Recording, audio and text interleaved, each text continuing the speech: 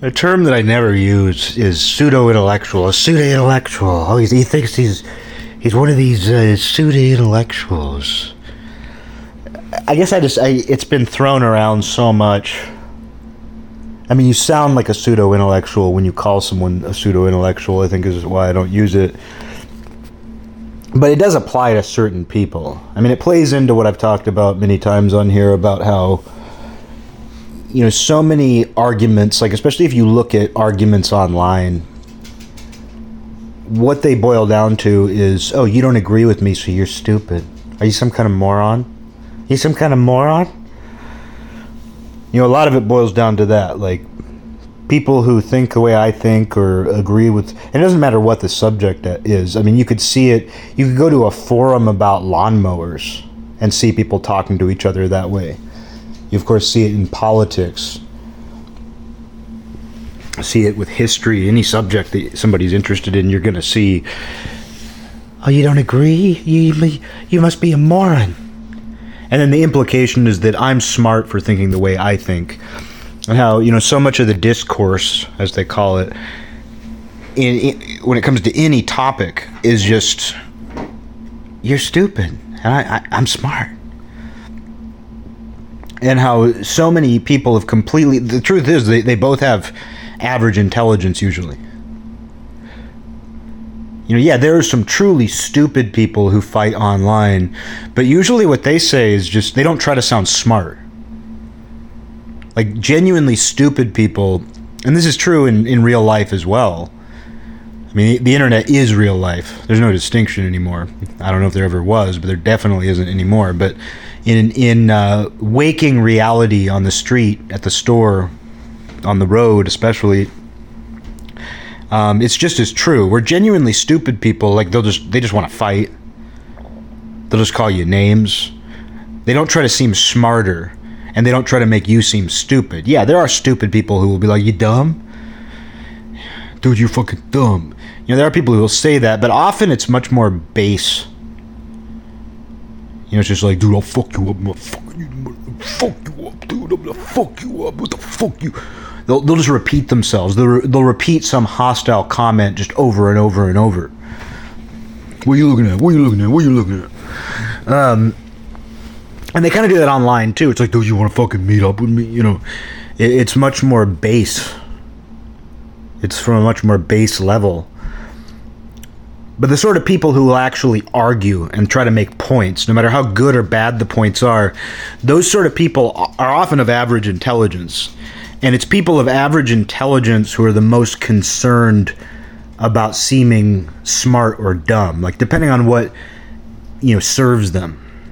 I've said this before, how people of average intelligence are much like the economic middle class, where they're chameleons. Chameleons who, I shouldn't even call them chameleons. Like, they want to be chameleons, but they're not that good at blending in or hiding. But they're people of the middle class, like, often try to identify as wealthier than they are or poorer than they are. It's very common for someone who's, from the comfortable middle of the middle class to want to seem richer, like part of the upper classes, part of the upper class, and then, or they want to seem lower class. Whatever, serves them better, whatever they can get some sort of advantage from, be it social or anything.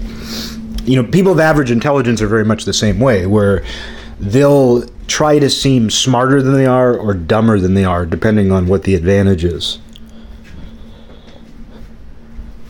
And you see it all the time, where people pretend to be dumber than they are. It's almost like a false humility. Sometimes it's uncool to be smart. Any number of reasons. I first became aware of it just growing up in school. Where I was like, oh yeah, like it's cool to seem dumber than you are. It's cool to act less aware of things than you are. It's not cool to remember someone's name. It's not cool to know the answer to a question. It's not cool to get good grades. And I would see this a lot because there'd be kids who, like in class, acted like they were dumb. Hanging out with people, like just acting like they didn't care and they were dumb. But then you'd hear about them like, oh, they were up all night studying for a test. Oh, they get good grades. Yeah, you can get good grades without caring.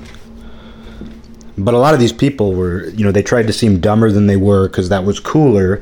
And you know what? It's fine. Whatever. It never even bothered me, really. I just kind of noticed it. But then the other side of that, of course, is all of the people of average intelligence who try to seem smarter, and there's a ton of them.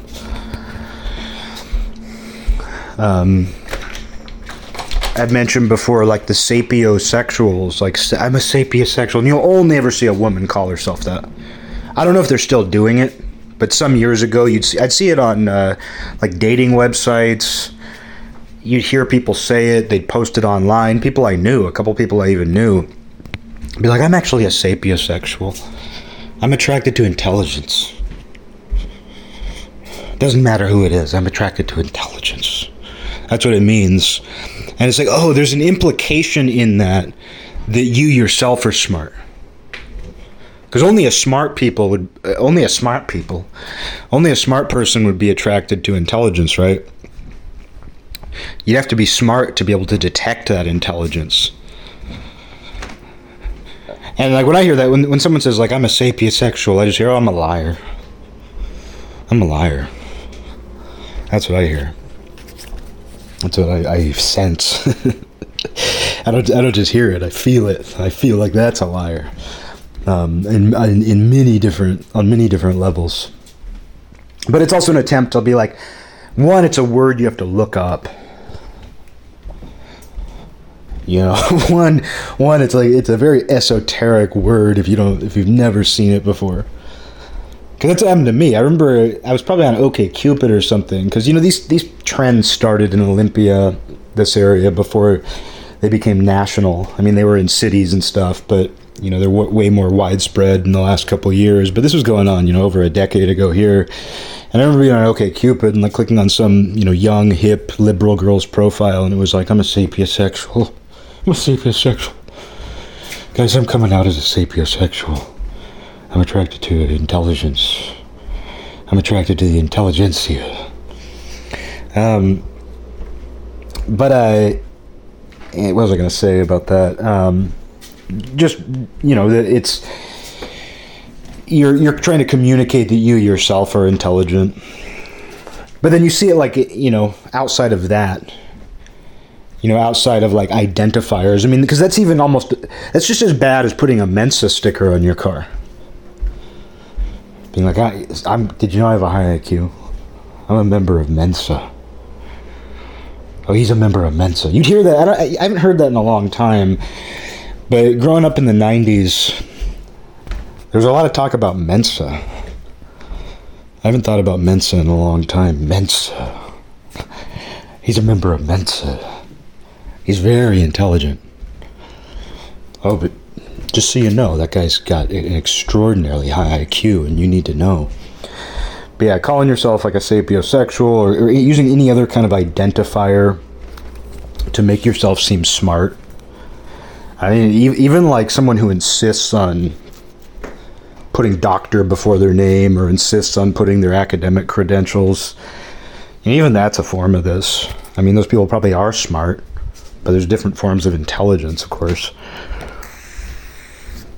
But then even just in communication with people, I mean, people talk to their friends this way.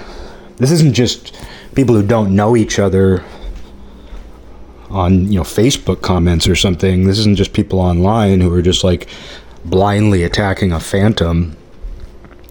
People talk to each other this way face to face.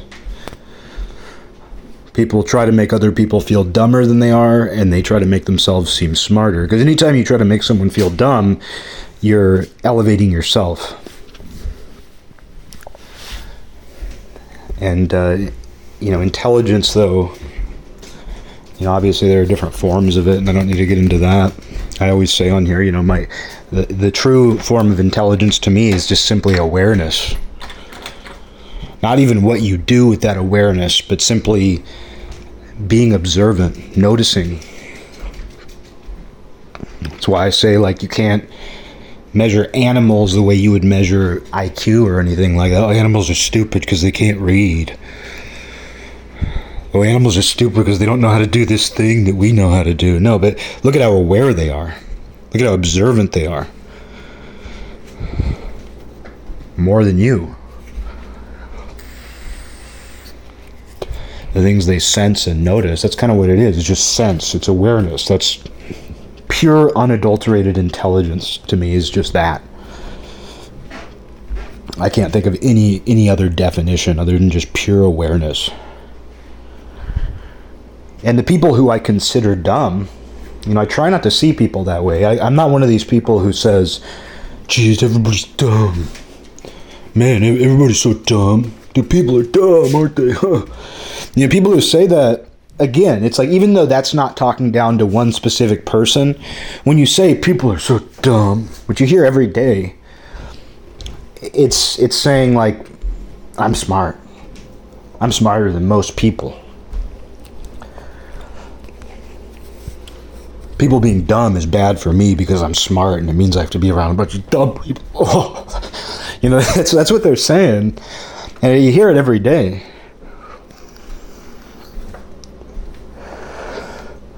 But,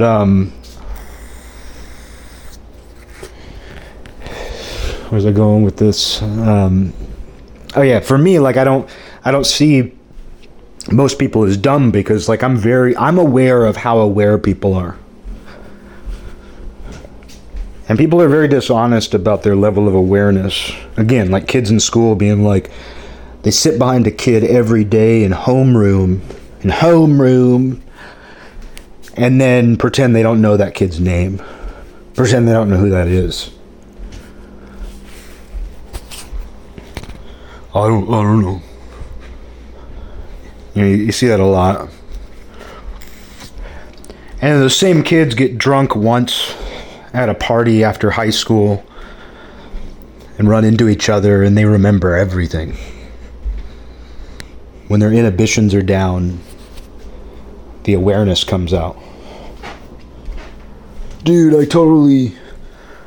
I saw this with social media when it was kind of getting popular, in the early 2010s, where everybody was on Facebook by then and using it a lot. And you're kind of supposed to act like you weren't privy to all of these things you were now being exposed to about this person, that they were exposing to you, they were throwing out there. You kind of had to pretend like you hadn't seen that. Like, you go meet up with somebody for happy hour, and you need to pretend that the story they're telling you didn't see them post on Facebook earlier that day.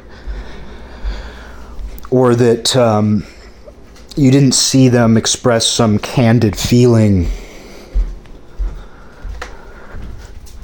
I don't know. It just kind of... And I noticed with younger generations who grew up using that even more, they'll just... I think of a relative of mine who's, almost a decade younger. And she thinks nothing of... talking about like what you've posted online or something that they saw you say online, anything like that. Like, it's just an open part of the conversation, and it's because it's just normal, it's natural. But I think I grew up at a time when, like, using the internet, it was like you were expected to keep it secret. Like, you didn't, it was almost like a dirty secret, weirdly. Like, it was seen as like this... I mean, I wish that people who are younger than me could go back to that time period, the 90s and early 2000s.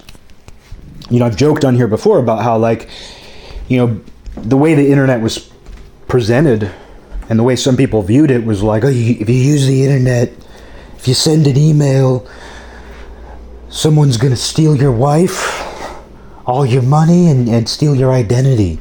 You're going to be nothing. If you use the internet too much, someone's going to steal everything from you.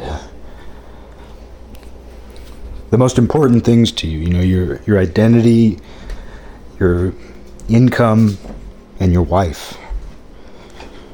But you better be careful of the internet. Oh, and then they're going to lure you. A pedophile's going to lure your child to... They're going to buy your child a plane ticket and fly him out to the Midwest. And, you know, your family's ruined. But that's how it was. People viewed it that way. It was this dangerous thing. It was seen as so dangerous. And there was some dangerous stuff. But it was also this deep fear. It was this new thing. They made a lot of other things possible, like new things that people hadn't thought about before, but also things that impacted like our core, the things that are most important to a person, like their family, their money, their identity, the honor of their children, and why, you know, it's like your wife's gonna meet a guy in a chat room. Oh, I knew these people, and you know, his wife met another guy in a chat room, and she left him and the kids. Those things happened, but it was just, people thought that it was much more common. They thought it was more dangerous than it was. So that partly influenced why people treated the internet like this secret thing or this forbidden thing.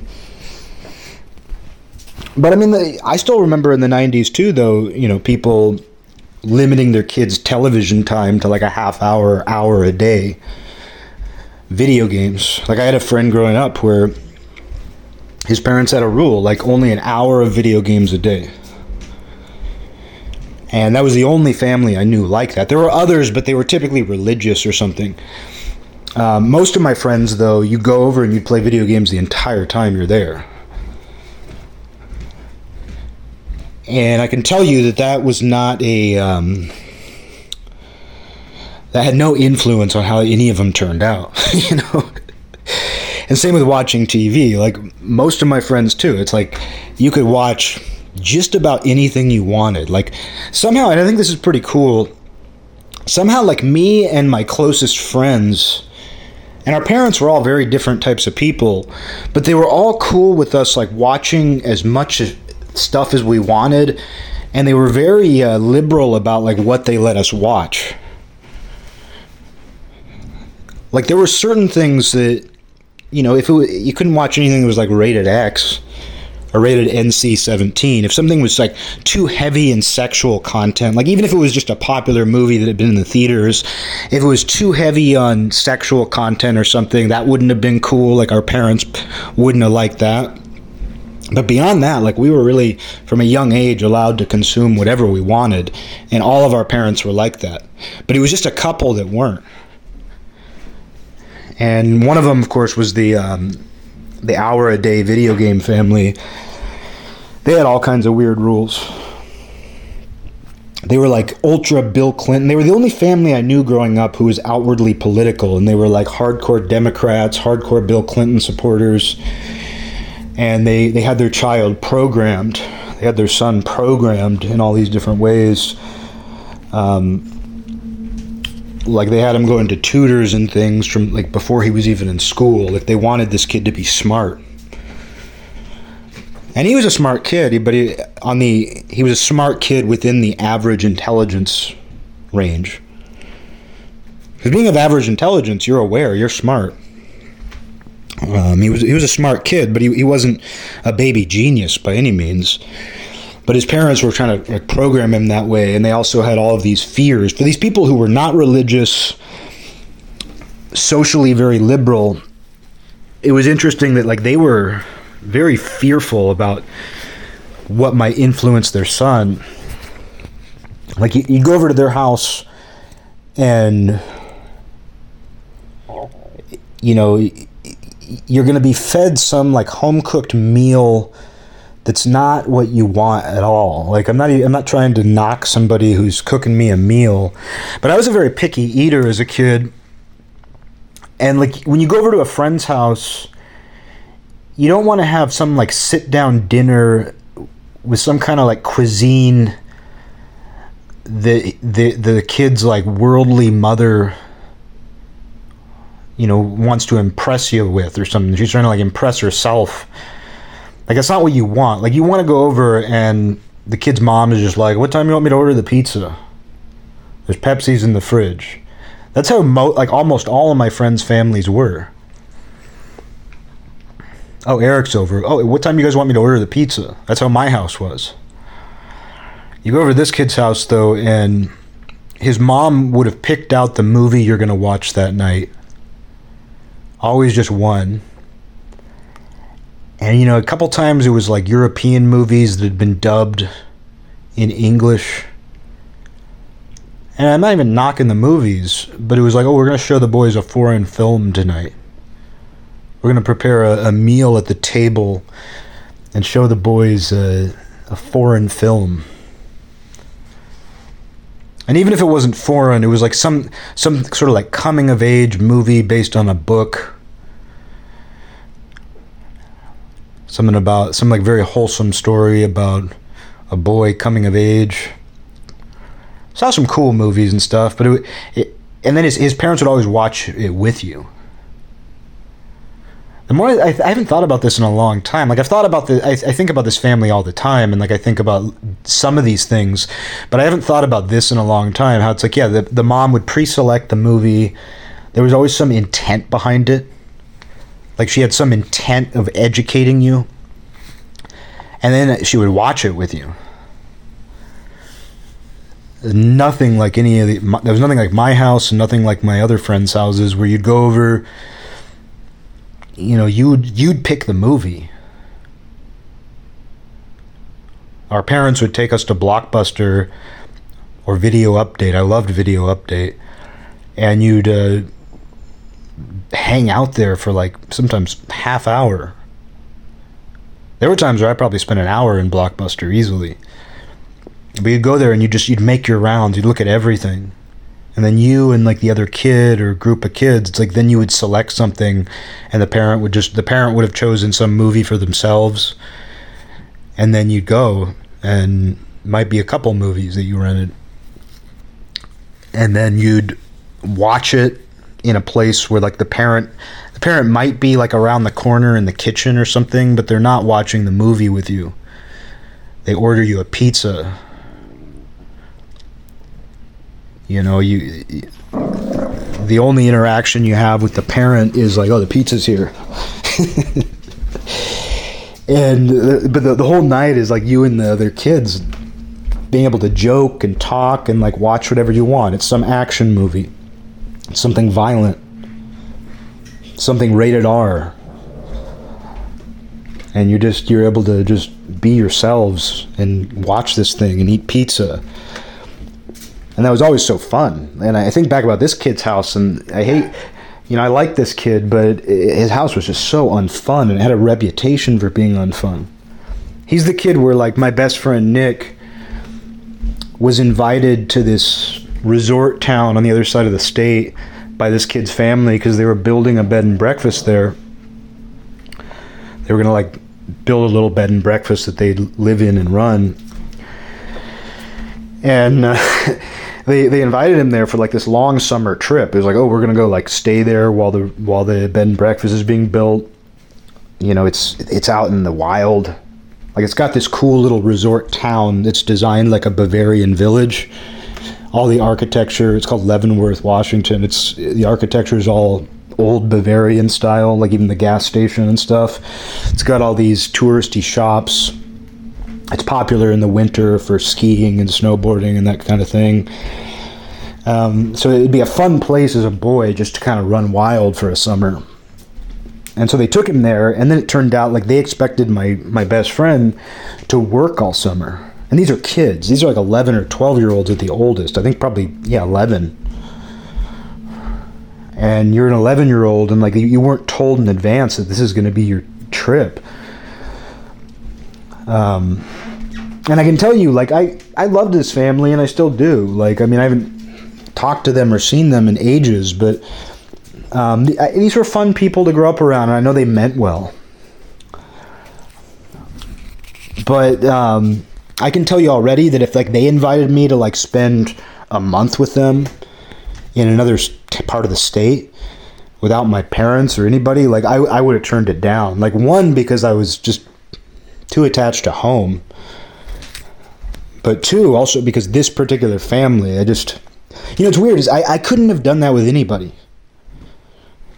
There's no way that I could have gone away for more than a couple weeks, and even that's pushing it. Like, I just don't feel comfortable doing that. But the idea of like going away for a while with this family, I just would have turned it down straight up, because I'm like, that's not going to be fun. I want to be at home. I'm not going to like this. But they invited my friend Nick, and like didn't tell him in advance, like we're going to have work for you to do all day, like chores. You know, not going to like make them build the bed and breakfast, but they're going to have them doing stuff all day. And and like my friend Nick was like shocked. He couldn't believe that he'd been, it's almost like Pinocchio getting turned into a donkey and put in a cage or something. You know, he was just shocked that they were doing this. And like, I think he questioned it, and the mom was like, you guys got to earn your keep or something. And they weren't like that. They weren't miserable people. Like, they were very tense. And it's not like this was like some Russian immigrant family where it's like the boys will work. You know, it was just, I don't know. They were trying to like set up a weird system. And my friend like immediately called his mom, and she drove like hours to get to this town on the other side of the state and like bring him home. Because a mom will do that. Like, I'm stuck with them. Because like the thing is, everybody kind of like, you know, they were welcome at every get together. They were part of our lives and everything. But everybody, all the other families like joked about them. And not in any particular way. Like, it wasn't like anything disparaging. It was just they were just kind of like a butt of jokes. It was like, oh well, them. And it was a house too, like where you go over there, and they're like, you want a snack? And it's like they give you like sliced apples, and and then they go to their like basement pantry where there's room temperature natural sodas, haven't even been refrigerated. And you get one of those. It just sucked. It's like, oh, we'll give you slices of some weird cheese and apples, and then we'll go get a lukewarm, room temperature, unrefrigerated natural soda for you to sip on. You didn't even want it. Like, I had friends where you go to their house and it's like, I mean, I had two friends where there was even a separate fridge. Each of these families had two fridges, and they were just filled with Pepsi. Like, my fridge at home was filled with Pepsi too, but like they had this like separate fridge, and it was just go in and get a Pepsi whenever you want one. My friend Ryan, there was a fridge right outside his bedroom, and it wasn't just his fridge, but the family just had two fridges. They had one in the kitchen, and then like you went down this hallway where the bedrooms were, and there was a fridge where they kept drinks, which is cool because you just like, you would hang out in his bedroom, and we'd just open the door, go get a Pepsi, and it always has Pepsi. And you just, there's no, you don't have to ask, just go grab a Pepsi. Go grab a Pepsi. Go grab a Pepsi. This other house, though, it's like you have to be offered a soda, and it's a warm. It's a it's a boiling hot natural soda. It's been kept on the heater. The can is so hot it burns your hands and it burns your lips to taste it. But yeah, anyway, the point, if there was one, but the reason that I brought it up, though, is just because all of these rules, video games, they timed you. And how, like, the culture of the 90s, it was still believed, like, oh yeah, if you play video games too much, like, something bad will come of it. And part of that's like, oh, you kids aren't getting outside. Kids need to do kid things. I mean, there's a real argument to that. We did a lot of that too. That's the thing, is like, none of us wanted to just play Nintendo all night. Like, usually like a sleepover would go like this up to a certain age. You'd have like 3 or 4 kids, or even if it's just you and the kid who lives there, like you'd spend the first part of it like during like the daylight hours and the early evening, you know, kind of running around playing with toys, going outside, role playing you're playing with toy guns, and role playing that you're like an army platoon, that you're in some Star Wars or movie you like.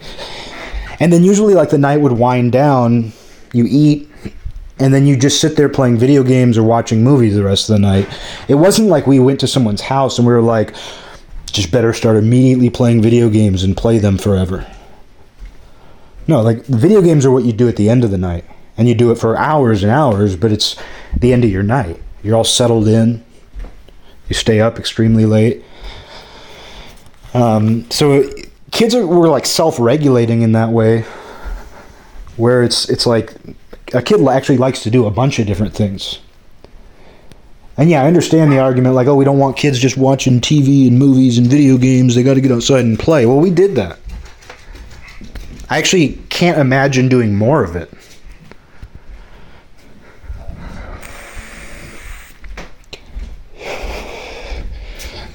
But, you know, I do understand that argument at the very least. That, like, oh, don't do that. Like, do these other things that are important too. But still, like, a lot of it was an irrational fear. Like the old joke, like, television rots your brain. People believe that. They might not believe it physically rots your brain, but there was an idea that just the content. But it was almost, magical in a way, because it wasn't just the content. Because, most of what was on TV wasn't that bad unless you were a religious fanatic. Like, I think about, like, the family who greatly limited their kids' TV, because they didn't have cable, if I even needed to say that. They didn't have cable. They did not have cable. Which, do I even need to say it?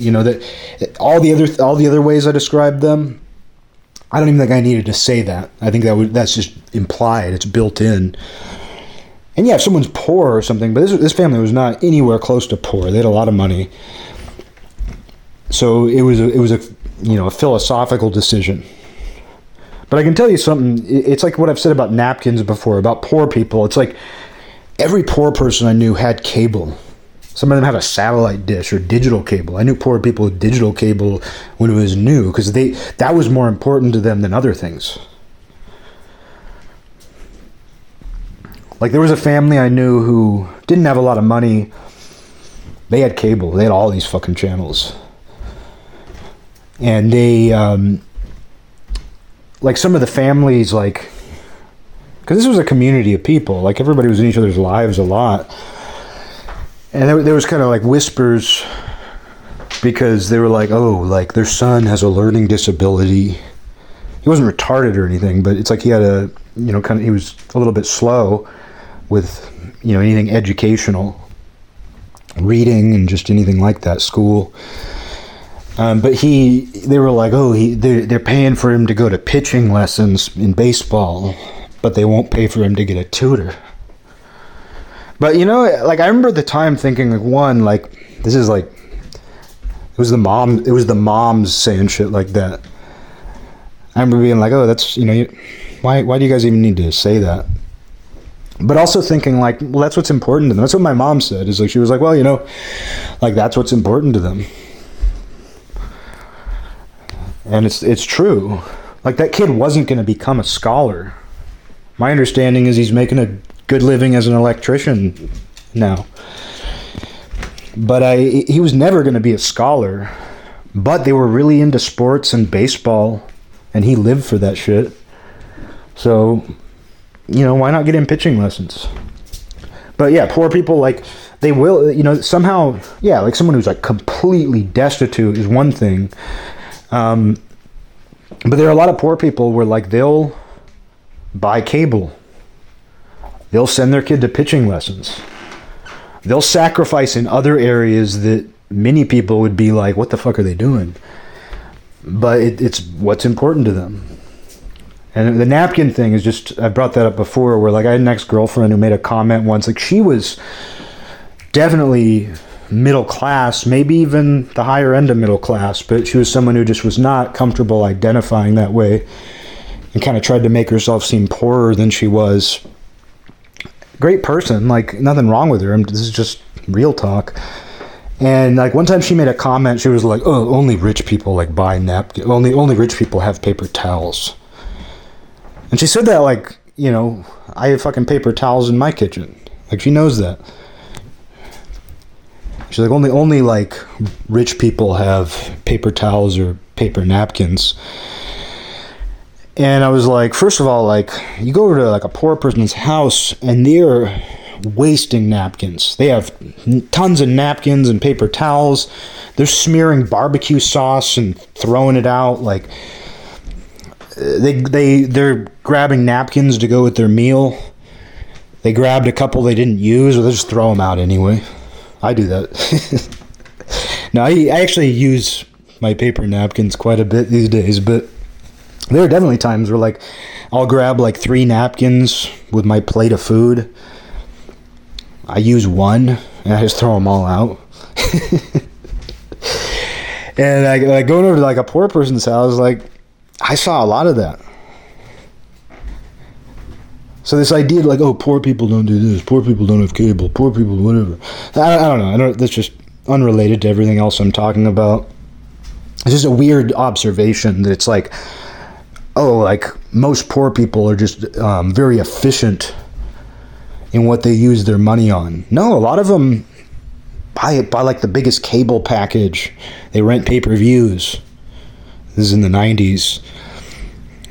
They buy, like, that's the thing, that this family I knew didn't have much money.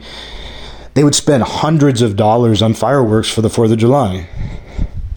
And you know what? They had the funnest party. Like, I'd go over to their house for the 4th of July, and it was just the funnest thing in the world.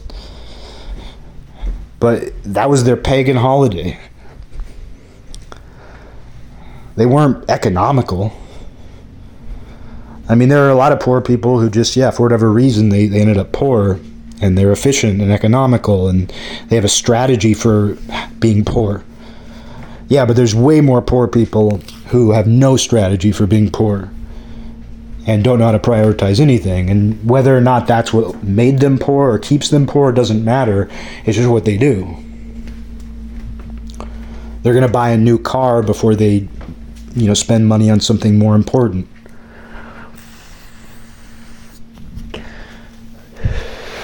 But anyway, that whole rant just comes about because the people I knew growing up who didn't have cable, it was always a conscious decision. It wasn't because they couldn't afford cable. It was because, like, they didn't want their kids exposed to what was on cable. And you go over to their house and you'd just be like, oh shit. You try to scroll through the TV and you'd be like, oh my god. This sucks. This fucking sucks. And often there were people who gave you, like, health food for snacks, and you're just like, this is not fun. Where are the Doritos?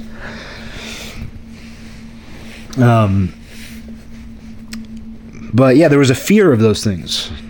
Eventually I'll return to my original topic, which is just the fear of these technological mediums, the internet, TV, certain movies, video games. And it wasn't just like that the content was bad. There was just an idea that if you actually physically watch it, it'll damage your eyes. You'll be sedentary. You're not doing anything. You're not thinking. You're wasting your time. But there was almost a supernatural element to it too, where it was like this opens. And I actually agree with this side of it in a different way, but this idea that, like, this thing is a portal. This thing opens a gateway to things, beyond our comprehension, to dark influences. And by that I don't mean satanic. Not in a specific sense, maybe in a general sense it's satanic, but it opens a portal to dark things, or it can. The internet was very much viewed that way. Not only will it take everything that's important to you, and I mean, that's a kind of a satanic idea too. It's like, if you use the internet, it has the possibility of taking away everything that's important to you. You could lose your credit card, your child, your wife, your identity. Or you might see something truly horrific. Oh, if you get on the internet, be careful what you click on, because you might end up seeing kiddie porn. You might end up seeing a guy dying. And to be fair, that was on the internet. You could go to like Style Project, you could go to rotten.com and see horrible things. You have to do some effort to find kiddie porn, but you could find all sorts of weird porn. So that all that stuff was possible. Like, all those fears were possible. But even if someone wasn't explicitly scared of those things, they were unlikely to happen. But even if they weren't explicitly scared of those, there was still this kind of reservation that you shouldn't use it too much. And therefore, I think a lot of people kind of kept their internet use secret because of that. You didn't want to admit to using it too much. You'd be seen a certain way. You'd be seen as weird. You'd be seen as a nerd. Be seen as a weird nerd. Are you one of those weird nerds? Are you one of those weird nerds? You know, you might be seen that way. Or you just might be seen as like you're as compromised in some way, like you've been staring into the abyss, is kind of how it felt. And so I guess growing up during that time, I eventually made my way back to where I wandered off. But going back, to growing up, it's like, there was something almost shameful. And then you contrast that with people who have grown up and taken it for granted. Taken social media for granted, taken the internet as it is now, which is like almost fully integrated with our, life in the flesh. People who have grown up more familiar with that, it's not weird to talk about it. Did you see the post by her? Did you see what he said? Oh, you watched this video? I was watching these videos. What did she say? Did you see what she said? Did you see what she posted? I saw that thing you posted. I think people are more comfortable talking that way now. And even though I'm totally cool with it, because it's honest. I mean, I don't mind people talking about that stuff because, it's very honest. It tells us that they are looking at it. They are consuming this information. They are paying attention to each other in ways that they previously weren't able to.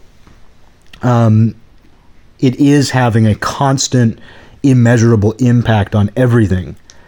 So people just talking freely about it, it's just honest, like, good. Like, it doesn't bother me. I don't think it's uncool. I think it's just real. It's what's really going on, is that people are consuming the internet all day long. They're consuming each other through the internet all day long. And so they're going to talk about it. So they might as well talk about it. That said, when people talk about that stuff, I still feel almost like a chill go up my spine, like a shiver. That sort of like what people used to say is like a cringe. Like, you cringe inside. Something about that stuff coming up still makes me cringe inside. Like, oh, we shouldn't be talking about this. They shouldn't be talking about that. I remember talking on here about walking by these two girls at a table outside Starbucks downtown, and one of them was saying to the other one, like, he double liked my snap. Or no, he double snapped me, which I believe means he sent me two private Snapchat photos in a row. And so she asked her friend, she's like, should I double snap him back, or should I just send him one snap? And I was like, one, props for the honesty. Props for the honesty. Because you're talking about what you're talking about your life. You're talking about this weird new other dimension that we are in, that we enter. But you're talking about your life, so you might as well talk this way. And then, too, the complexity of what she was talking about, because I couldn't figure out, I just briefly walked by them. I didn't stop and lean against the wall and, like, pretend to be doing something so I could eavesdrop longer. I heard what I needed to hear. So I kept walking, but I didn't hear enough to determine whether she liked this guy and wanted to communicate that back, or was leery of communicating that back too directly. I couldn't tell if she wasn't interested in the guy and therefore wanted her friend's advice on like how to be polite but not too receptive. I couldn't figure that out. But what I did know is that it was significant to her that he snapped her twice in a row, that he sent her 2 private photos in a row. That meant something. And then it would mean something if she sent 2 back versus 1 back. That would also mean something. And I can understand basically what she's getting at, obviously. It's like reciprocal. You know, it's... However, like, I know that when I send 2 messages in a row, or I don't snap anybody, but I guess I have my own way of snapping. No, but, you know, I guess whenever if I send 2 messages in a row, it has no significance. It just means, like, I had another thought, or I have a continuation. There would never be any assigned significance. Like, it would mean that I'm, like, enthusiastic about communicating. Maybe I was kind of in a mania in that moment. I go, here's this and this. Here's this and this. But there would be there'd be nothing like strategic about it. I mean, maybe if it was a girl I liked and I was apprehensive about it or didn't know what she thought about me, I might err on the side of being more conservative and like not seem too eager. Therefore, like, not send her like multiple messages in a row or anything like that. But beyond that, like, it would really have no meaning, like, whether I send 1 or 2 to somebody. But to this girl, it had a meaning. It had a significance. It obviously communicated to her that he was interested in her. But then she had to decide whether or not 1 or 2 snaps back were the right decision. And she was consulting her friend. She was consulting the council. But it was a very honest moment. It was years ago now.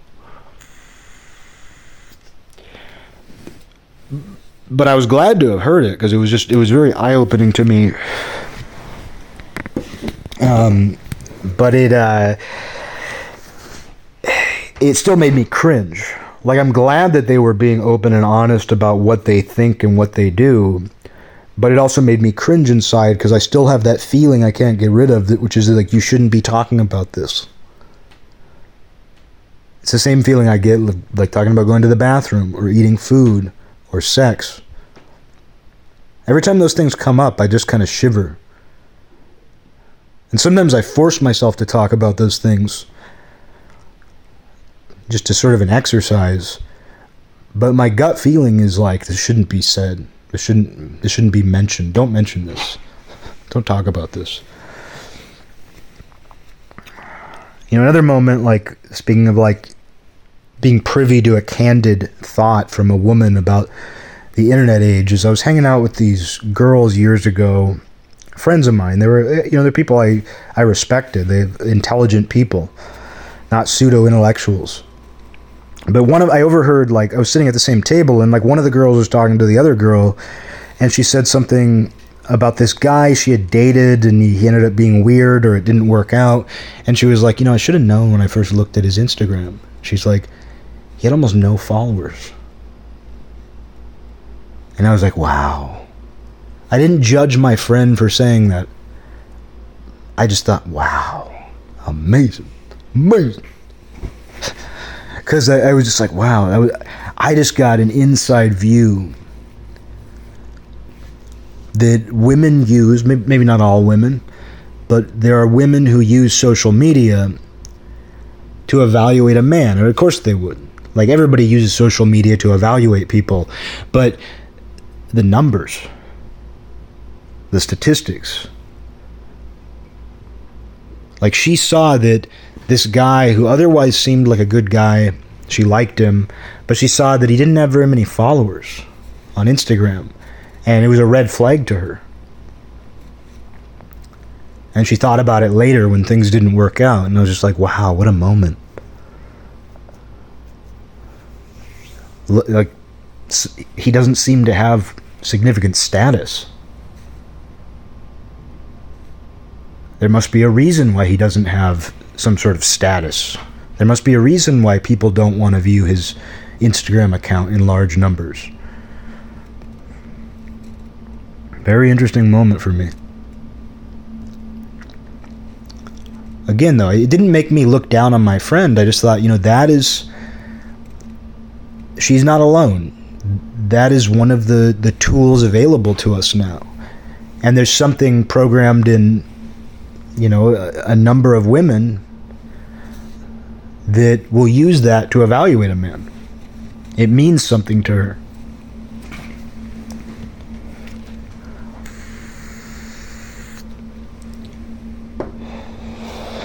And I guess the state we're in now, which is, this merger between what we once knew as reality and the internet, we do see a lot of crazy shit. Like, Pandora's box has been opened. Our brains are fried by it. A lot of the criticisms people make about social media, phones, the internet, they're valid. It's just that they don't... Those criticisms don't encompass all that it is, because there's still so much that's great about it. And I wouldn't trade it for anything. It's just that we do see the evils of it. And we do see the insane impact it's had on undisciplined minds. Because that's what it is. The negative impact that the internet has had on people's, the negative impact that it's had on people's minds, it's undisciplined minds. And so people weren't prepared to have this kind of access to each other, to information, to other people's thoughts.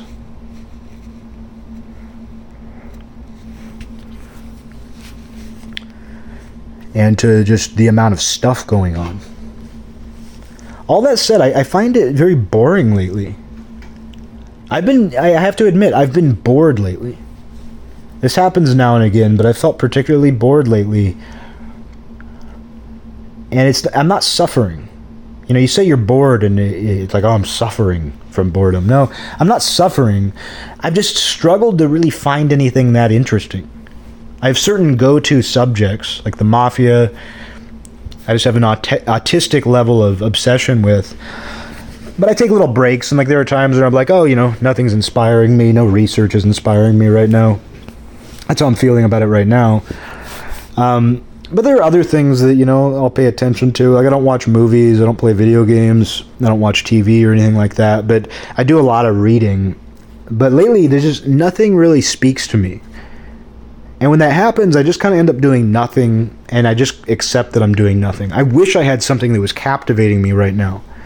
I wish I had something that was not boring to me right now. But I just kind of have to accept that, no, it's going to be a boring period right now, and I should just kind of appreciate that. Because if it's not boring, it means you're freaking out about something. Maybe freaking out in a good way, but a lot of times in a bad way. Like, I said this to somebody earlier this year. They asked me, what do you do when you're bored? How do you deal with being bored? And I was like, Well, you can just appreciate the fact that nothing bad is happening, because if something bad was happening, you wouldn't be bored. So appreciate boredom while you have it, because it means you're not freaking out about something bad in that moment. Because freaking out about something bad, no matter how much it sucks, it's not boring. But yeah, I've just been bored, and what I end up doing is just kind of like looking at Wikipedia.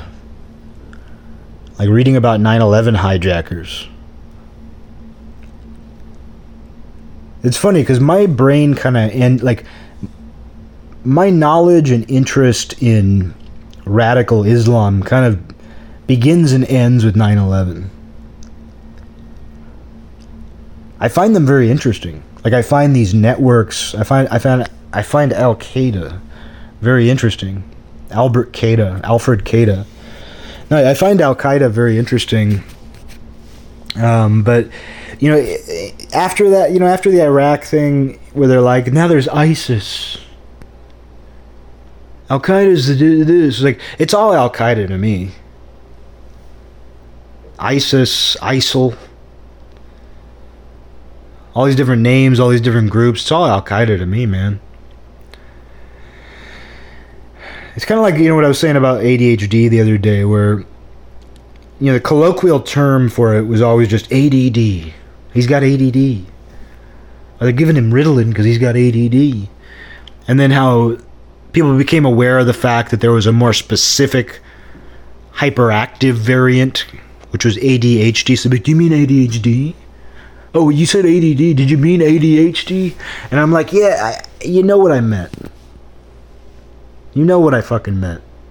And it sounds better to say ADD. We say ADD. We say Merry Christmas. We say ADD. Did you mean Happy Holidays? No, I meant ADD. No, I meant ADD. Eddie D. It's my buddy Eddie D. He has ADHD. But it's kind of the same with Al Qaeda for me, where it's like, oh, you hear what Al Qaeda's doing? Do you mean ISIS? Do you mean the Islamic State? No, I mean Al Qaeda. No, you know exactly what I fucking mean. Even though I say that, though, I can be very... I'm so... the things that matter to me, I'm so particular about. I'll instantly become that person the second it's a subject that I'm obsessed with. Well, no, it's actually this. Al Qaeda. But yeah, I'll end up reading about the history of Al Qaeda when I'm bored. There's a few subjects that I revisit. They're all generally dark. There's not really anything happy that I'm like, oh, I'm bored. I'll consume this happy subject. I'm bored. I'll read about something happy. Or just neutral. No, it's always like, oh, I'm just going to read about Al Qaeda for the 100th time. I'm just going to read about Columbine for the 1,000th time. I'm gonna read about the evolution of white power gangs in Indiana for the 50th time. It's always something like that when I'm bored. I'm just gonna look at this until I go to bed. But yeah, I haven't really seen anything like amusing or exciting or fun recently. And I'm not upset. I'm not down. I just feel like we've entered this age where everything's been milked. I don't know what would speak to me right now. I'm not depressed. I just don't know what would captivate me. But anyway, I don't know. I somehow wandered into that territory. I was originally talking about pseudo-intellectuals, average intelligence. And now pseudo-intellectuals, to me, are people of average intelligence trying to seem smarter than they are. And not just smarter, but smarter in a very particular way. You think about academics. And let's use an example of someone I know. There's a guy I know. I'd consider him a friend, but I'm about to say negative things about him. Not someone I'm that close to. But this is a guy I know through research. And he's the kind of guy where he is a smart person, but he's not smart in the way that he thinks he's smart or wants to be smart. Like, he's not an academic, but he sometimes masquerades as one, and wants to give that impression. And a good example is, like, he's the kind of guy where if you've ever, like, debated or discussed something with him, he'll refer to these processes. Like, he'll announce, like, well, that's called hermeneutics. Well, if you use the Socratic method to deduce, well, the preponderance of evidence, he literally says those things. And I'm like, if you were an actual intellectual, and he says those things and then makes some really bad argument. And if you actually were using those things, you wouldn't need to announce you're using those things. Are processes. Like, if you're having an actual intellectual discussion, and I'm not implying I'm an intellectual, I'm just saying, though, if you're having an actual intellectual discussion, you're using those processes. Like, you're going to use the Socratic method. You're going to look at the preponderance of evidence. You're going to use hermeneutics. Can't even remember what that is right now. You're going to use all that stuff. And he's the same sort of guy where it's like he'll say, like, well, that's the such and such fallacy. Evidence of absence is not absence of evidence. Like, these platitudes. And it's like, you don't actually need to state those things outright if they're part of what you're discussing. Like, I have another friend who's an actual academic in a completely unrelated field, but we collaborate a lot. And we'll, like, hash through information and discuss things and debate things and go back and forth. And at no point does this guy ever stop and say, even though he is a trained academic who works professionally in academia, in medicine, at no point does he stop and have to explain, well, I'm using the Socratic method to deduce blah, blah, blah, blah. At no point does he do that, because if he is doing that, it's just part of what he's presenting. It's part of what he's saying. There's no need to, like, take a step away and explain what you're explaining. And, it's something you see with actual pseudo-intellectuals, is they have a need to kind of, like, frame what they're saying so that it's in some academic school of thought, or they're using some sort of analytical method. When if they were using an actual analytical method, they wouldn't need to tell you that, because the message would be communicated through the information and argument they're making.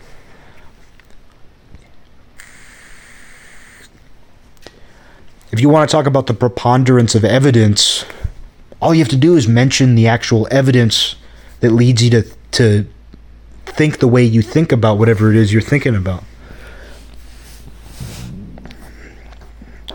And a lot of people are like this. A lot of people. I'm not like this. I'm sure I'm like this sometimes. I think we're all like this sometimes. But it's very difficult when you deal with it with... I think this guy might be he might be on the autism spectrum, but he's undiagnosed. I know that gets thrown around all the time, but just because it gets thrown around doesn't mean it's not true in many cases. And this guy, I definitely think he's on the autism spectrum, but he's old. And, people didn't used to get diagnosed with autism. It wouldn't really make a difference. I still know I'm dealing with autistic thinking. We're great at cataloging information. Really great at cataloging information. Not good at analyzing it. Not good at synthesizing it. And that's what I've dealt with a lot with autistic thinkers, is there's a lot of self-superiority in autism. Like feeling apart from people, feeling different, but also feeling smarter, or like you understand things better. Autistic people themselves admit this. And it's generally been true of autistic people I've known. And I love autistic people. No, there's a lot of great autistic people. There's some people who make it work for them. But it's very difficult when you're trying to reason with one or talk to one, because they're great with black and white information. They're great at cataloging it, remembering it. They're not great at making sense of it.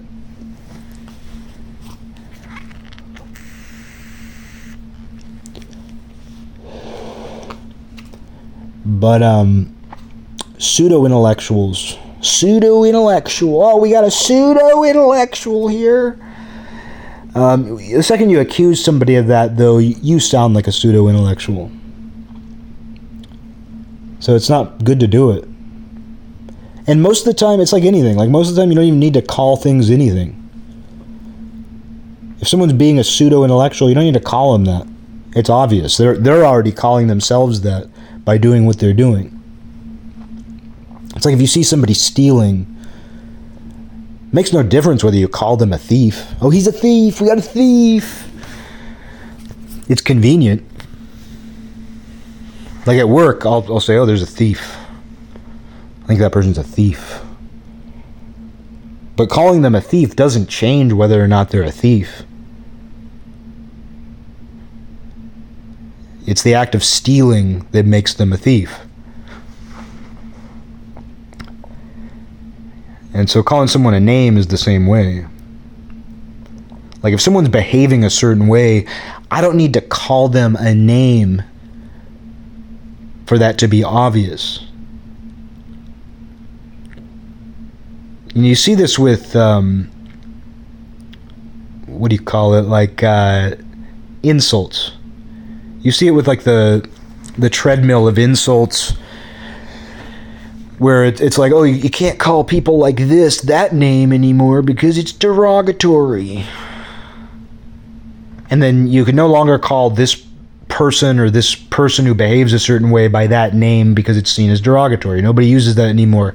Well, a new word replaces it because the derogatory behavior, the behavior that, you know, gives people a derogatory reaction is still going on. Or even if it's not derogatory, even if it's just what somebody is. Like, let's go with the term retard. Retard. You know, it's when someone says that somebody's retarded, you know, it's considered very inappropriate. It's unacceptable today.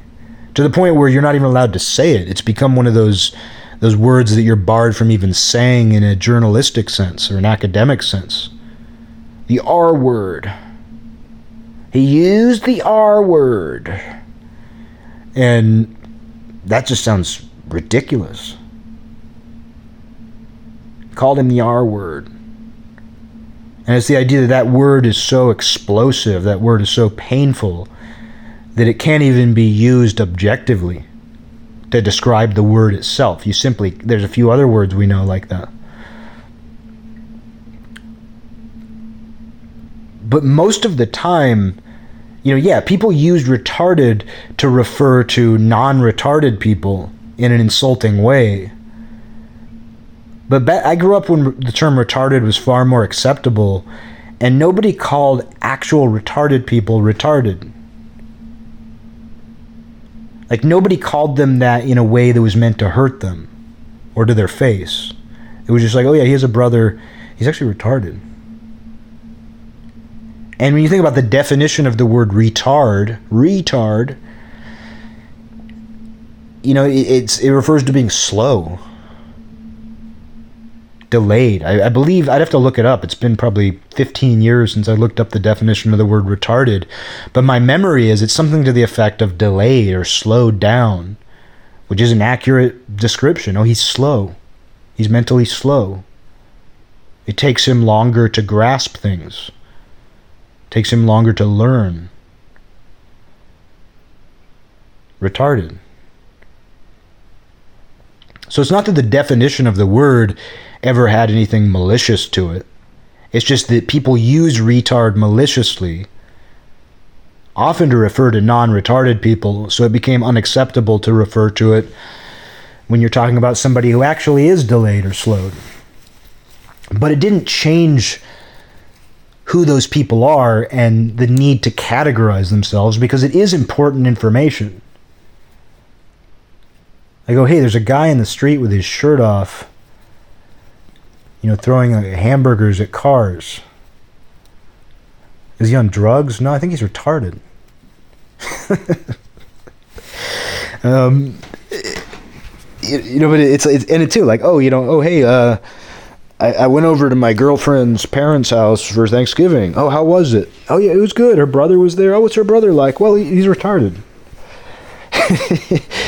He's a really nice guy. He's great. He's retarded. My brother-in-law, I went over to my wife's house for Thanksgiving, and, I hadn't met her brother before, and he was there. Oh, what's he like? Oh, really nice guy, but he's retarded. It gives somebody an idea of what's actually going on. If you say he's slow, if you say he's challenged, if you say anything, I don't even know what the current word is. He's I'm not sure what the current word would be that people are using. But it communicates, what that person is like. It's like the behavior. Like, it doesn't change the reason why you need a word for it. And if you replace it with something that's now considered more polite, like if you say, oh, don't say retard, say slow. Guess what people are going to do? They're going to go up to their non-slow friends and be like, dude, you're fucking slow. You're mentally slow, dude. People are just going to use it that way anyway. And you're not going to change the reason why that word has that connotation and is used in a slang sense the way it's used. But we think we can control that. We think it's like a belief in magic. Oh, if we change the word, we'll change the reason why people even use the word that way. No, you won't. You'll just give someone a new word to use. The only way you can stop it is kind of what we're seeing now, where you police people so heavily that you socially police them so heavily that it's just not worth saying it at all. And there's a lot of people who would say that's a good thing. But even that doesn't work. Because guess what? People are very inventive. Even if you police people, they'll come up with even better code words. We've seen this in the internet. We're back to the internet. Where you'll see, like when certain terms or phrases or words are banned on social media, people get very inventive, and humor comes from that. You actually give people more. Because when people have to get creative, they get funny. They become more attractive. By the very definition of it, they attract more people. Like when someone has to get clever about something, it becomes more impressive. And they often do something fun with that. Something exciting.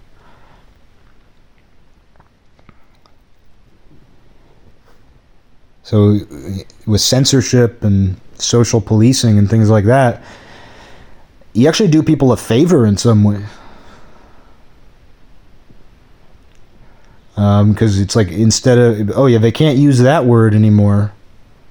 But guess what? They're going to find a more elaborate but also subliminal way of communicating the same thing, and it'll probably be more effective anyway than if they just said retard. If they just said the word you're not supposed to use, it would have little effect. But when you force people to get creative, well, that something new comes from that, something big.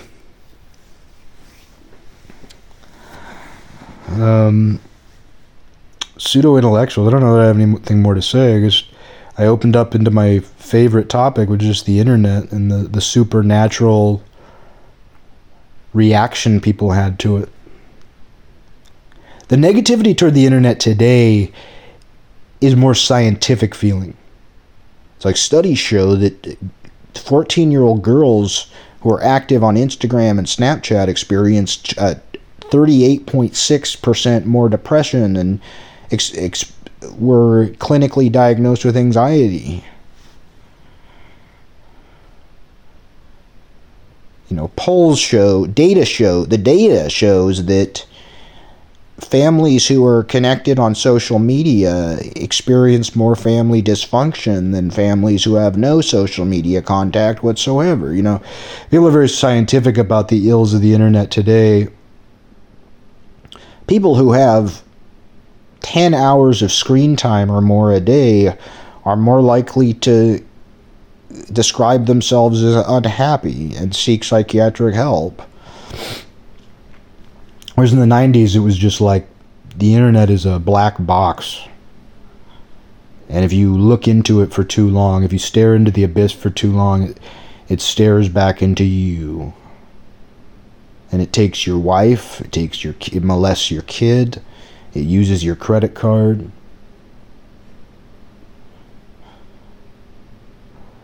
An apparition of an African prince will appear to you, asking to use your credit card.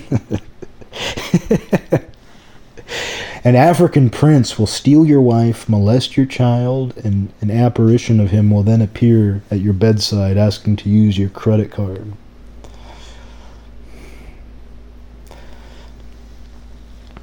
And the idea, though, that you now have it in your pocket 24/7, and you can't even walk down the street without looking at it. You can't wait in a waiting room without looking at it. You can't get through the workday without looking at it. You got to sneak off. I'm going to be at work all day. I better find a chance to sneak off and look at the internet. That's how big it is, though.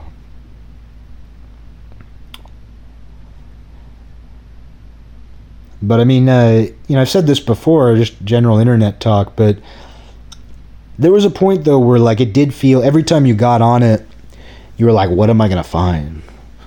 What am I going to find? What kind of... You go to all these different websites. You know, you'd check like 50 different websites regularly. And then we reached a point with just the centralization of the internet where you go to 2 websites all day. I go to 2 websites, maybe 3.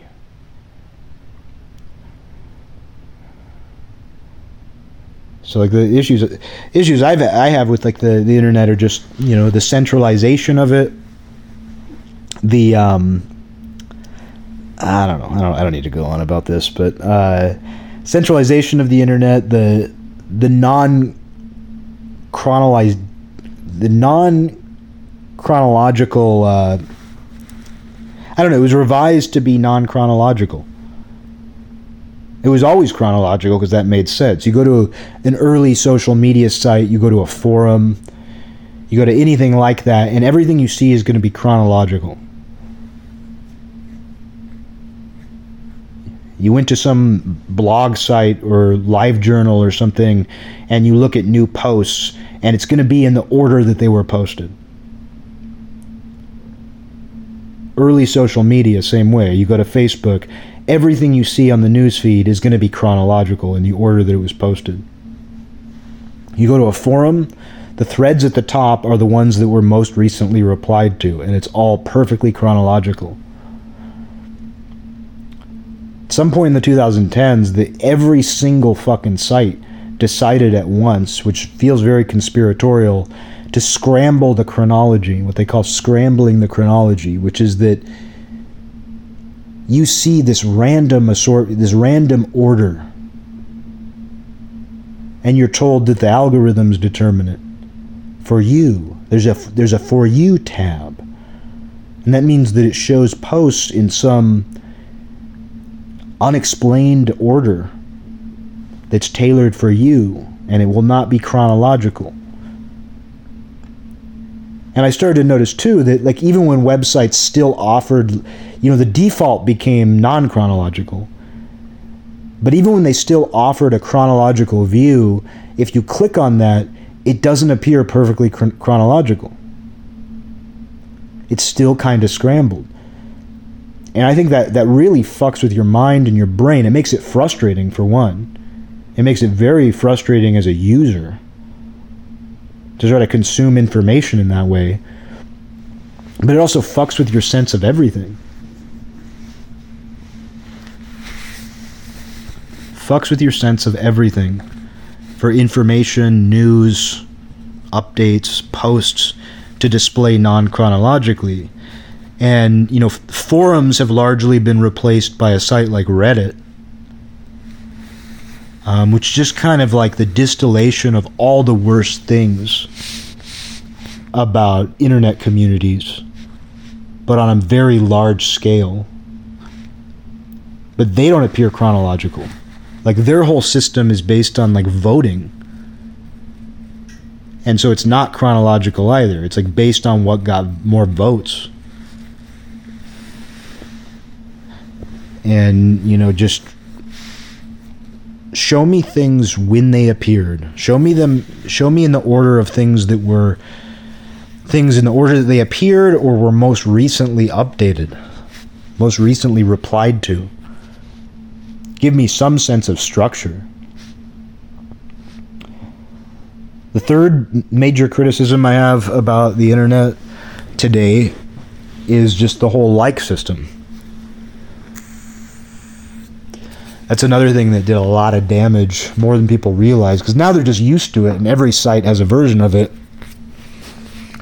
But, the internet early on, in the days of forums, journals, guest books, the only way to give feedback or interact was with a comment. You had to make a comment, you had to send a message, you had to send an email, you had to say something. If you posted a LiveJournal comment, or if you posted a LiveJournal entry, if someone wanted to acknowledge it positively, negatively, if they just wanted to engage with it in any way, if they wanted to even just let you know they read it, they had to say something. There was no like button on LiveJournal. There was no like button on forums. If you wanted to engage, even on the most minor level, you had to say something. And so adding the like system gave people this passive way. I've called it the acknowledgement button. When someone likes someone's post, it doesn't mean anything. They're acknowledging it. And sometimes it's part of a strategy. I like this girl, so I'm going to like every other post she makes. I don't want to like two. It's like should I send him 2 snaps back or 1 snap? It's that sort of thing where it's like, well, I want her to know that I like her. So I'm going to like some of her posts, but not all of her posts. Oh, she's been liking all my posts. She must like me. There's that, but there's also, it's just acknowledgement. I'm going to acknowledge you. And there's a good chance that you're going to look through this list and see who acknowledged you. These are the people who wrote you a congratulations letter when they found out you graduated college. This is a list of people who liked your post about your coffee. But it obviously created a new need where people generally weren't hungry for comments in the way they're hungry for likes. Obviously if you put thought into something and expressed it online, you wanted people to respond or reply, but it wasn't really assumed and you didn't really obsess over it. Whereas when they added the like button, it suddenly became this new preoccupation where you don't just express yourself, you then wait around to see who acknowledges your expression. And you check it. I got to check my post. To the point where I don't even think people care about a comment.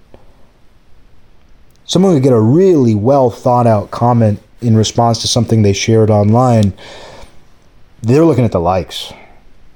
And not just looking at the likes, they're looking to see if a specific person liked it. Did she like it? Oh, my Uncle Bill and my old neighbor Sandy, they gave me a really well thought out response to my post. But did she like the post? And that gets even more boiled down with what you see on Instagram stories, where it's not likes, it shows you who viewed your story. It shows you who simply saw it, not what they think about it. It simply gives you a list of who saw it.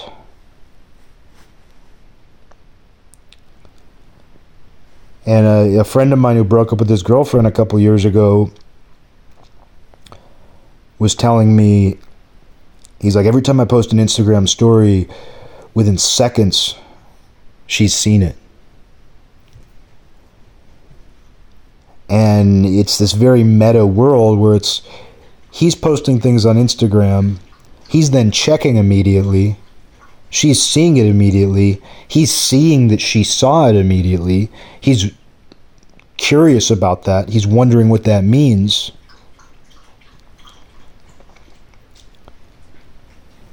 He's telling me she's been posting some stories, like she posted a story with pictures of like one of our special places that we would go together. Do you think she was like posting that so I'd see it? And I said, yes, I do. Of course that's what she's doing. And now she's seeing that you saw it because your name's showing up on the list of people who saw it. It's a strange game of ambiguity that people read into, where it's not just liking posts, it's who's seen it. They should have never put that on there. Another one I've commented on before is like messages, whether it's through your phone or through Facebook or whatever it is, that tell you when somebody saw your message. No good can come of that. No good can come of that. Why do you need to know when that other person saw what you sent them? What a bunch of unnecessary anxiety. People aren't mentally disciplined. They aren't strong enough to deal with that. You probably have 1 million people out there who, when they talk to somebody, they see that, oh, they saw it, but they didn't reply yet. And they're waiting around for a reply, or they're assigning meaning to the fact that they saw my message, but they haven't replied. What does that mean? What is she thinking? What's she going to say? Is she going to say anything? Is she not going to say anything? Just this unnecessary anxiety it creates in people. And it removes some mystery too. There should be some mystery to communication.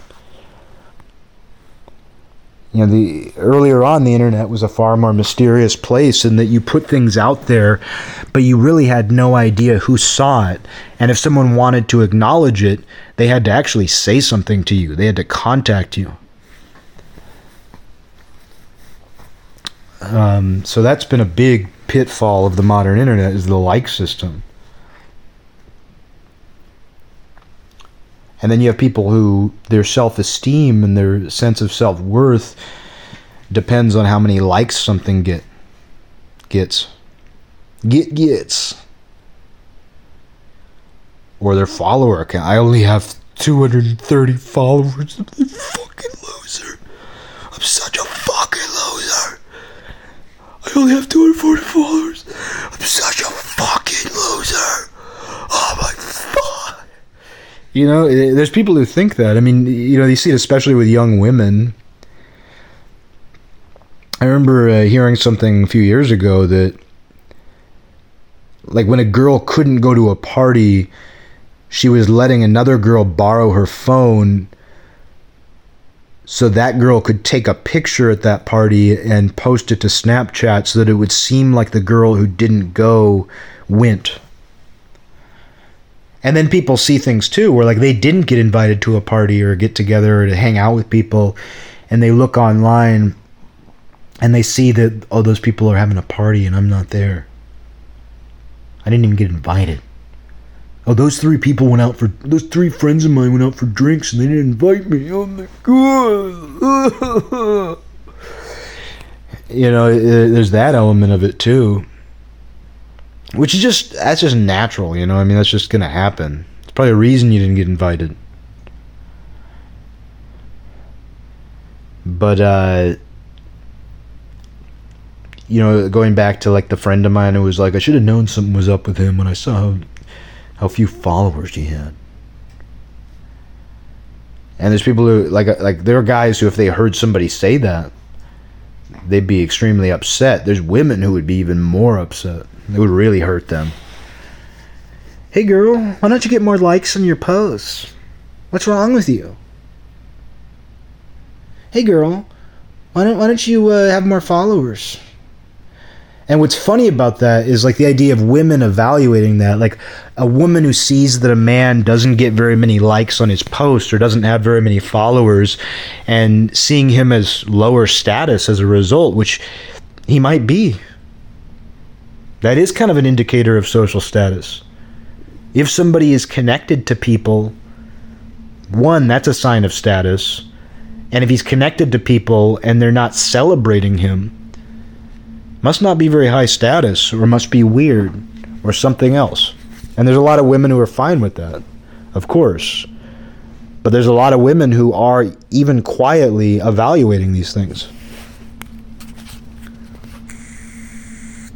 But the funny part about that is I could never in a million years imagine a male friend making the same comment my female friend made.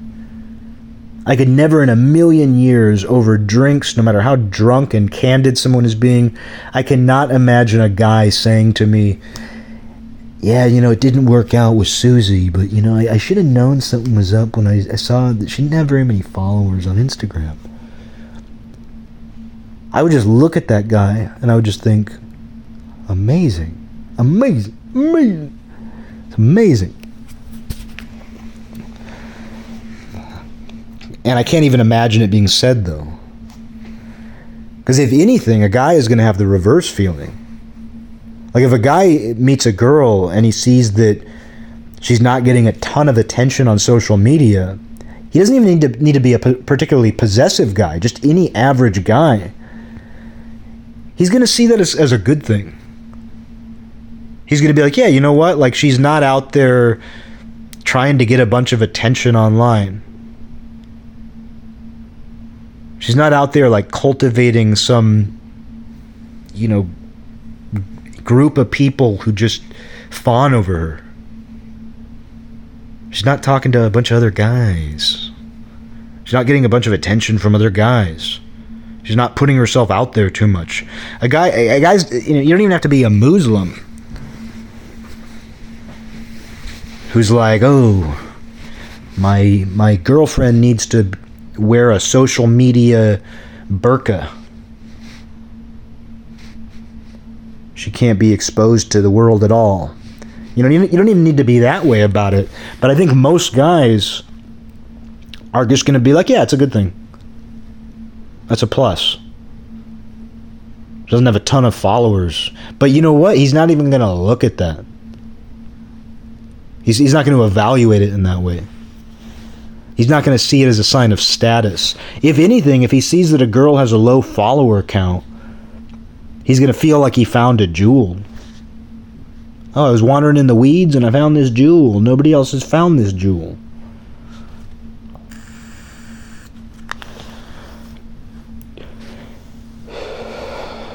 But this is data. People make use of data. They use data to inform their intuitions.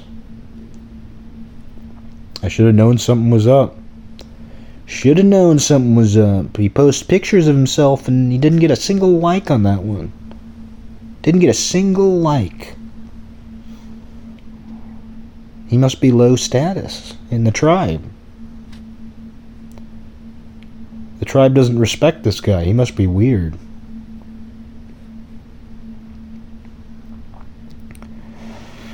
But, I don't know. But then, I don't know. I don't know where I'm going with this. I need to go. I don't know where I'm going with this. I need to go.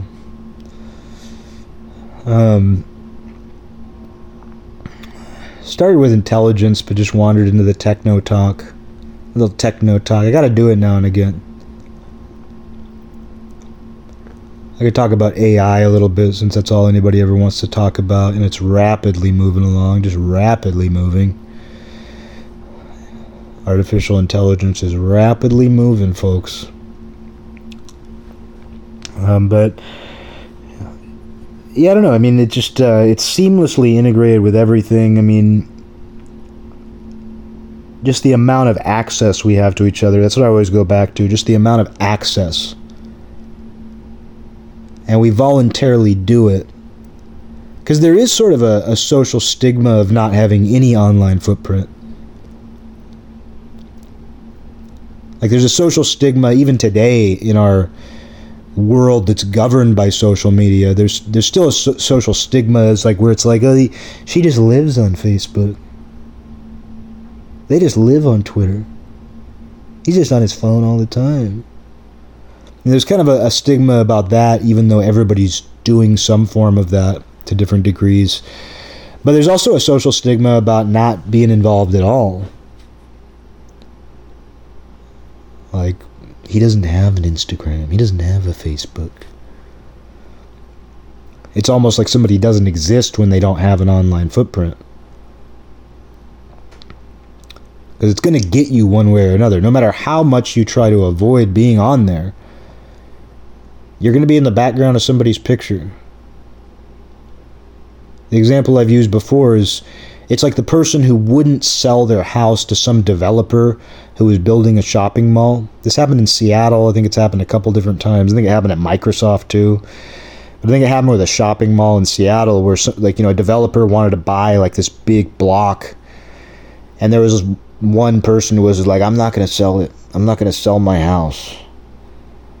And so they ended up living in a little house that was completely surrounded by a shopping mall. And it's like, you didn't win. Yeah, you kept your house. But that's not your house anymore. Like, you're just, every window you look out of is the mall. I think that's what ends up happening when you try to resist the internet too much. Like when you try to be a Luddite, a Ted Kaczynski, and you're like, I'm not going to participate. You end up surrounded by it. It's so comprehensive that you're in it one way or another. If someone Googles your name, at the very least, they're going to find like a property record.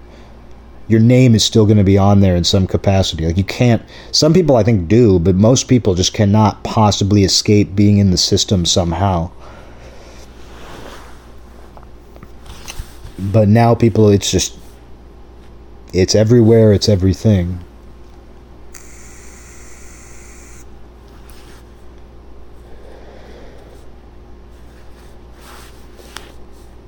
And people still have stigmas associated with it. It's not as, it hasn't been integrated as seamlessly in with us as like TV and movies. Like, I'd be surprised if today, outside of like some sort of fringe religious people, anybody tries to restrict like the amount of television or movies their kids watch. I know they try to do it with phones, because phones have the sort of reputation that video games and the internet and TV did in the 90s. But I'd be surprised if anybody's like, you're watching too much TV. We got to cut down the amount of TV. Like, if a kid chooses to watch TV instead of look at the iPad or the iPhone, it's probably seen as healthy. Or our son is very healthy. He just watches TV all day instead of burying his face in the iPad. Because TV has proven that it wasn't maybe as dangerous as people thought it was. Yeah, it brainwashes people. Yeah, it makes them lazy. They just sit around and watch it. But it didn't have the sort of supernatural impact that some people assign to it. But people still kind of see phones that way. They're just a little more scientific about it. And it makes sense, too, because we're scientific in general. So I felt very nasally when I said that. I'm scientific in general. We're scientific in general.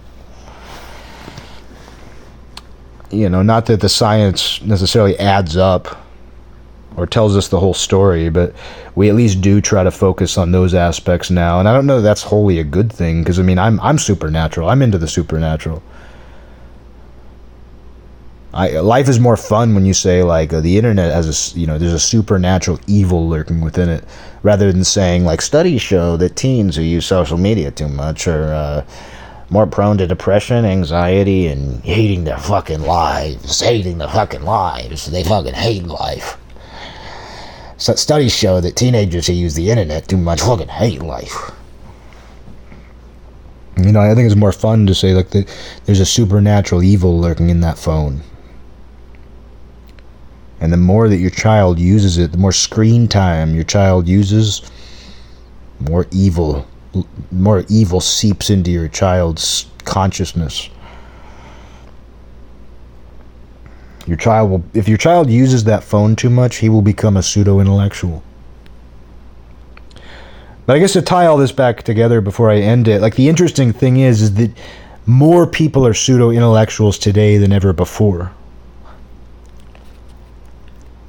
And it's having access to so much information where you can read Wikipedia or read what somebody else said on social media and immediately act like an expert in it. You can learn a new word or phrase or idea and immediately act like an expert. It gives everybody this false expertise at their fingertips. It gives people this little fact checker. Well, actually, what you said is wrong, because I just looked it up on Wikipedia, and it says that...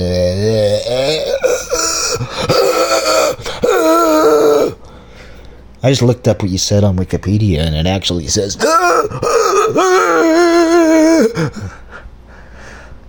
Now everybody can do that.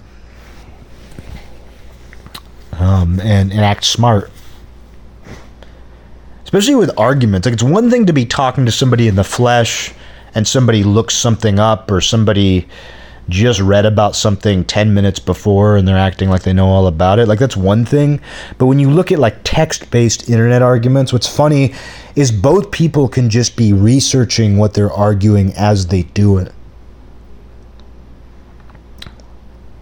Like, they can become immediate experts, and like nobody's even watching them do it in real time because everybody's just typing to each other. You can act like you know about anything. You can pretend to be anything. So one byproduct of this technological era we're living in, this digital technological era, is that it's created a lot more pseudo-intellectuals. Pseudo-intellectual. It's created a lot more sapiosexuals. If you want to blame the internet for one thing, if it weren't for the internet, nobody in the world would ever have called themselves a sapiosexual.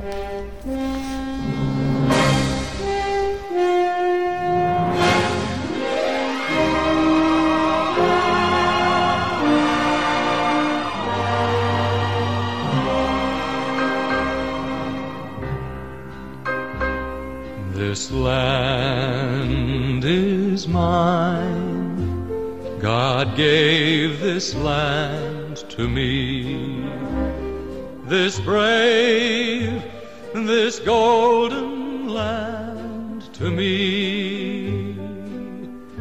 And when the morning sun reveals her hills and plains, I see a land where children can run free.